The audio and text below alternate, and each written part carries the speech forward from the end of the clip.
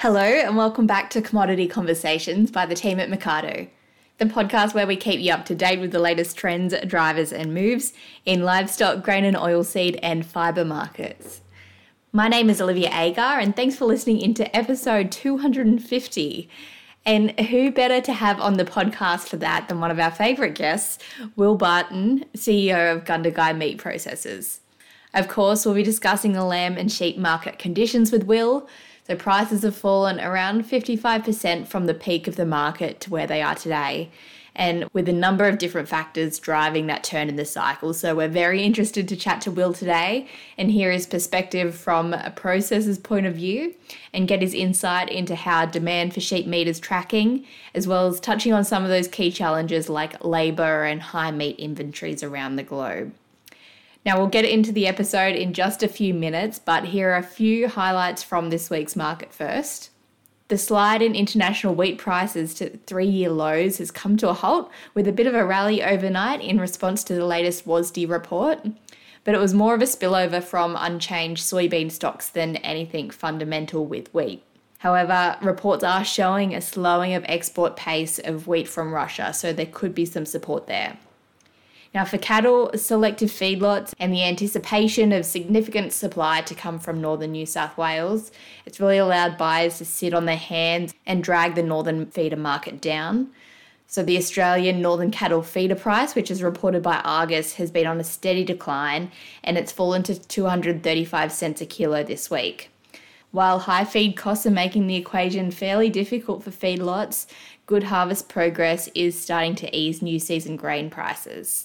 That's it for me today. Enjoy the episode with Robert Herman and Will Barton. Okay, thanks, Olivia. Yes, it's great to have Will Barton back on Commodity Conversations, and Will Barton is the guy running Gundagai Meats, and we've talked a lot about the products you have there. Will, in the past we've talked to you when things have been pretty good, but the market's changed dramatically, and we thought, well, we're trying to figure out what's going on, but it's probably a good time to talk to somebody who's right in amongst it. So a simple question, I suppose, is this pullback a reflection of demand or too much supply? Well, I think it's probably the drivers are well documented in terms of, you've got on the demand side, you've got a reduction in demand for lamb at what have been historically sort of record high prices. So I guess global economic conditions are meaning that people are a bit more cautious with their spend. And so that's I guess been, I think, probably pretty well documented that those things have been on the demand side, the challenges. And I think the real problematic place that we find ourselves in is that's coincided with increased supply based on, a relatively high Australian flock and concerns around El Nino and the drive to sell based on those dynamics. Everyone will have a view on this, Rob, but I think, if you look at the lamb price 12 months ago, I think the indicator was around $8.50. In the last 4 to 6 weeks, it's been sitting somewhere between $4.50 and $5. I think it probably needs to normalise somewhere between $5.50 and $7, depending on what's happening. And I would say that if you, and this is purely kind of theoretical, but the way that I think about it is if you were $8.50 12 months ago and we had the economic challenge, but there was no seasonal issues and there wasn't sort of a high flock. So if you took supply out of it, I reckon $8.50 probably becomes $6.50, and that's where it sits. And so I think, you've probably got the first $2 that come off the high a demand's fault and a global economic sort of correction. And then the last sort of $1.50 or $2 is the impact of the push of supply that comes through. And that's typically how I think about it, because I don't think that, I don't think a $6.50 or a $7 lamb price is ultimately problematic. In fact, I think it's probably where we need to be back, in I say a $5.50 to $7 range, depending on what's happening in cost of production and seasons and other things on farm. We'll talk a little bit more about demand in a minute, but I just want to, there's a lot of talk about processors and how they recovered post-COVID. And look, it was a big challenge because, COVID really decimated the labour force. But then, the emergence of COVID also coincided with this increased turnoff of the flock. Industry figures are suggesting that processors are now operating at historically high capacity. But the spring supply probably is still too much for that capacity right now, or has the surge in mutton turnoffs really created a whole new story in that space, Will? I mean, maybe unhelpfully, they all go into one big cauldron, all of those issues. And I think that if you start from a processor's point of view, we have slaughter capacity, which is finite. You might be able to scale up with shifts and different things like that. Certainly labour is stabilised. It's always going to be a challenge. And so whilst I've got enough labour at the moment to do the job that we've got in front of us, if I wanted to extend a shift or something like that, I wouldn't be able to readily access, a big chunk of labour to scale up. So we've got a finite number of stock that we can process, and then, the commodity items for us go into a second smaller boning room or through a carcass loadout, and then the main items go through, what we call our main boning room, which is really the heavy lamb kind of export and domestic, in some cases retail packed, but packed cuts. And I think the change we've seen is that, 2 years ago, we would have been hunting around through those livestock categories, whether they're, mutton, light lamb, or heavy lamb. And we would have been looking for what works and what doesn't work. So it was a bit binary. Does that line work? Whereas now processors have a lot of choice because mutton works, lamb works, light lamb works. And so it's a change from does it work or does it not work to which one works the best, and trying to prioritize, I guess, margins and then align our margins to the categories that we're producing while keeping, program work fed and alive. So there's certainly a shift there. I think, scaling is challenging. I know I've said before, we've got kind of 3 abattoirs, if you like, that are either online or coming online in sort of Cobram, Murray Bridge and Cootamundra, and that will help with, to draw some of this product through. I think the other thing that I'd say, and I know it's, again, probably well documented, well talked about, is that if we think about the COVID years, that sort of 3-year chunk, if you like, from early 2.5 years from early 2020 through to sort of mid this year or early this year, as I guess there was historically high record prices because our importers and distributors had this mindset shift from just in time to just in case. So they were all fearful that they'd run out or that the lockdown would get worse or shipping would get worse. So they just absolutely filled stores to chockers, and this kind of just in time to just in case theme came in. And the mega trend in processing at the time was we're rebuilding a flock and we've got no staff. So prices went very high. And then you get economy slowing and some financial headwinds, and you get, rising cost of living and those sorts of themes. And importers changed gears and they said, we probably should sell down our inventory just in case seems like it's solved itself, and we need to get back to just in time so we don't get caught with high value stock when new values are slipping. And so they became price sensitive about how they replaced their inventory, which is what really started the slide in the sell price. And all commodities suffered the same fate. Chicken, pork, beef, lamb, everything was the same. But then the mega trend in processing in Australia shifted at the same time to labour's okay now.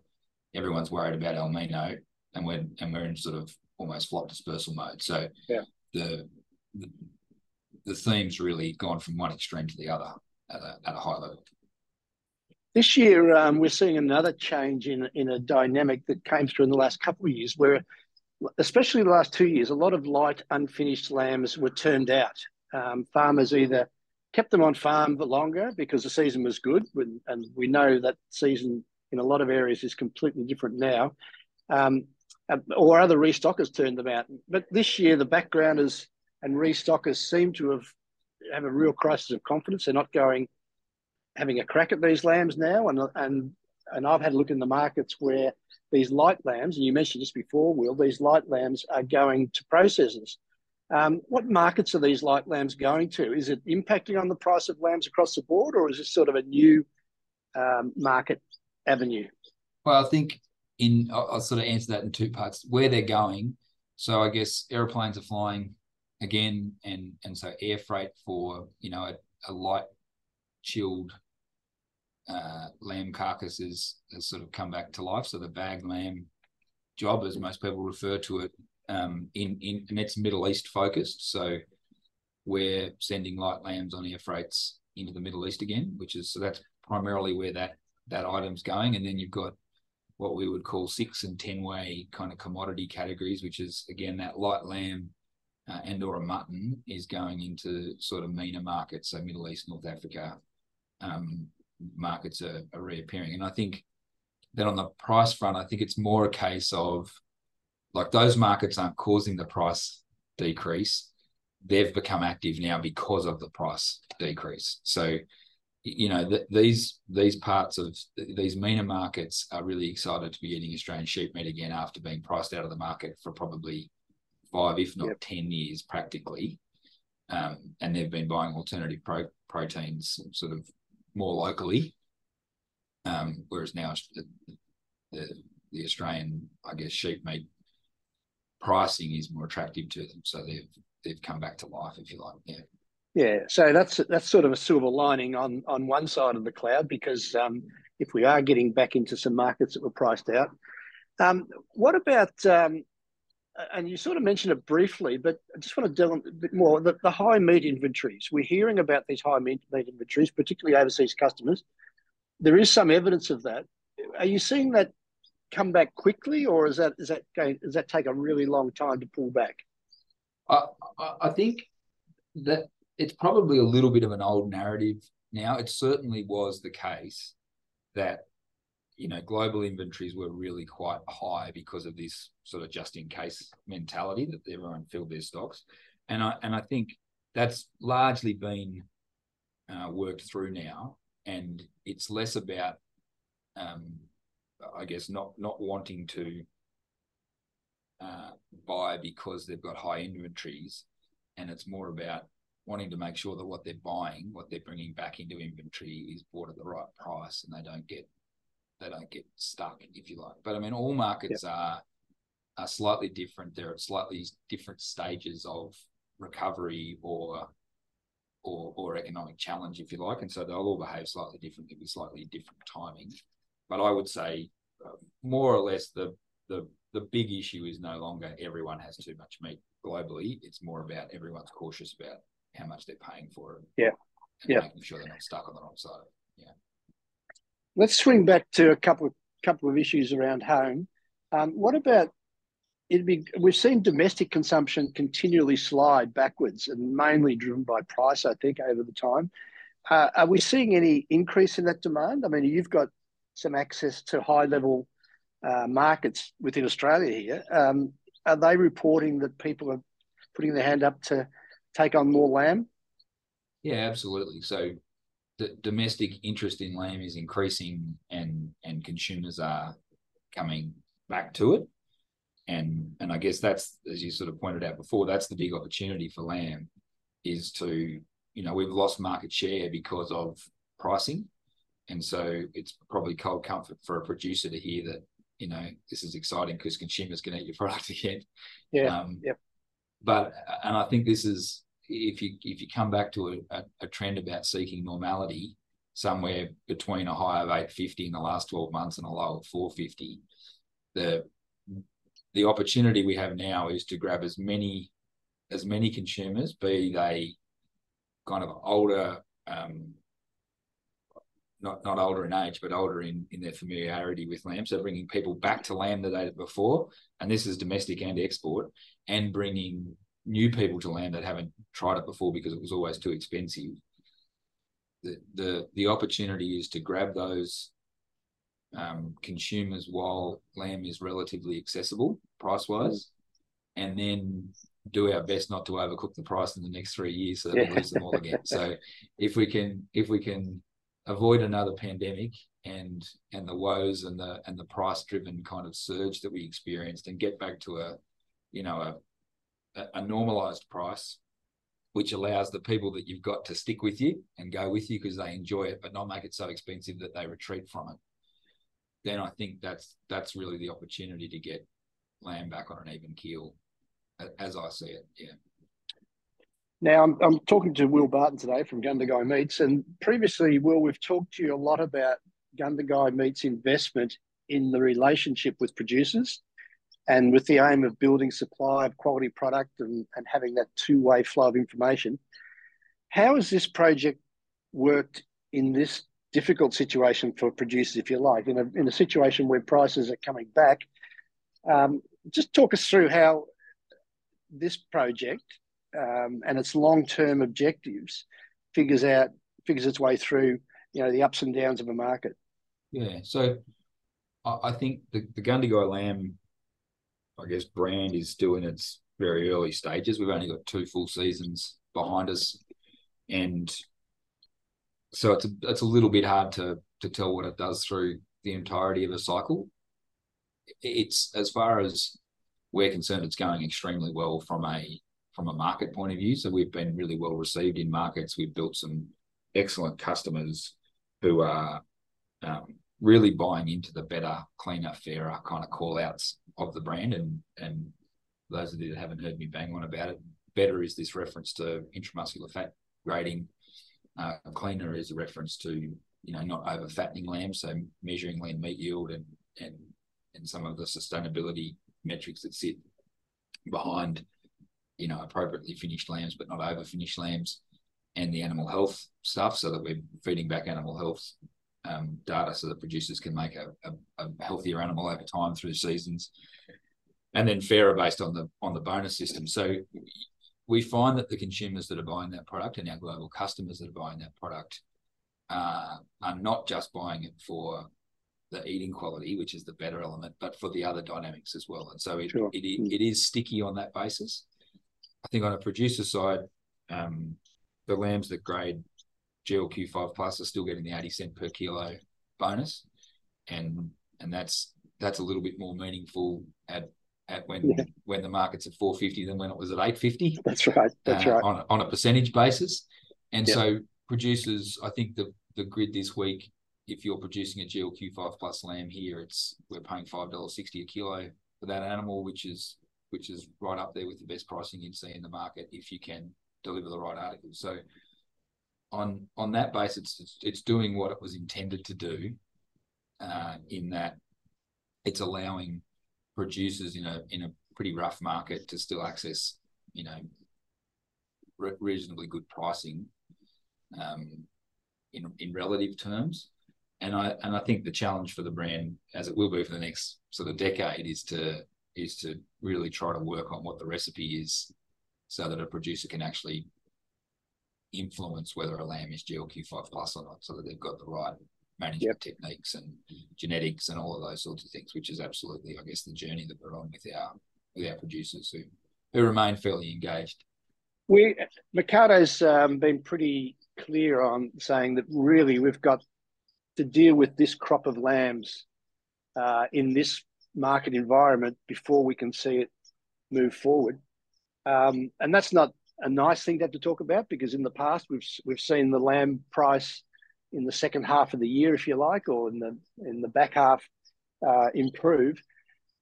Is your view the same as that, Will, or do you think we can see an earlier recovery, or is this recovery going to take longer? And thinking in terms of, you mentioned, perhaps another $1.50 on top of the price is not out of the question in terms of affordability for customers. I don't think anybody knows the answer to that question, is where I'll start. So we're really just musing about what needs to happen. I think there's a few elements, from a demand side. The health of the global economy obviously plays a role in how quickly that market might recover. I think, it's particularly well priced at the moment, lamb, globally, historically, obviously. So that will encourage people to come back into the markets. But if it increases too quickly, then you'll lose them. So there's a piece to play around keeping them, to come along with you. And so, I think that that time horizon is probably consistent with the supply side, which is a season to sort of get through the stock, as you mentioned.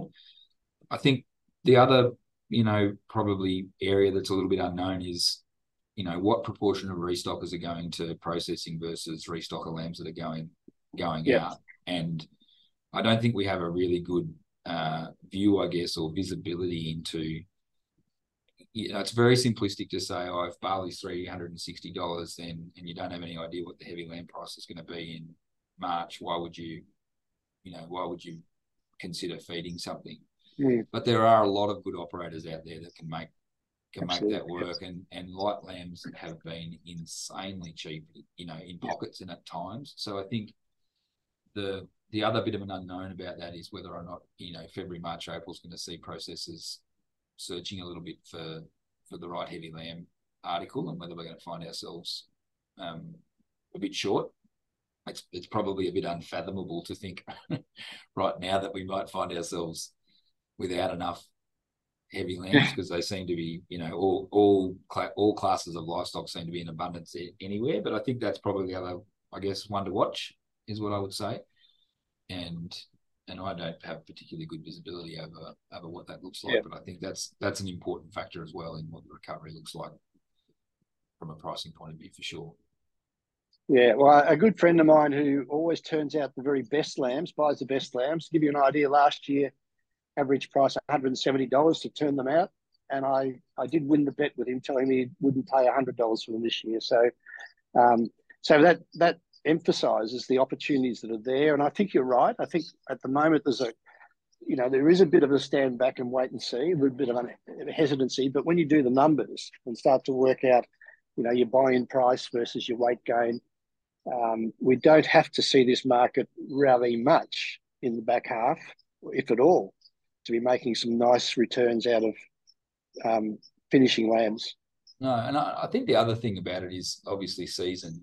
And the last drought that we had was so widespread on the eastern seaboard, and I guess one of those other things that we think a little bit about is that, historically droughts have been worse in some areas, not quite as bad in some other areas, and then you drive somewhere else and every farmer's jealous that they don't live there because they're having a whale of a time.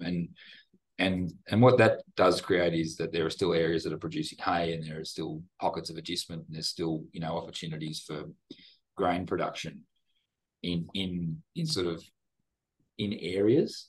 And I think that last drought that we went through was just so widespread, and that opportunity was so limited, that I think that's really fresh in most producers' memories, that it was a particularly tough drought as far as drought goes, given how widespread it was. But it does seem that this year that's playing out a little bit differently. So we do have parts of southern New South Wales that are actually faring reasonably well. And I can't really speak for Victoria. I know that there are parts of northern New South Wales that are doing it particularly tough. But I think that drought in more traditional kind of pockets of severity may mean that the season doesn't play out quite as badly as perhaps everyone feared when we heard 6 months ago early warnings of El Nino, and immediately thought to sort of 18, 19, 20 kind of situation. So that'll be interesting to watch too, just as we roll along into Christmas. Yeah, so there's a lot of things to play out, Will, and we really appreciate you giving us some time to talk to Commodity Conversations.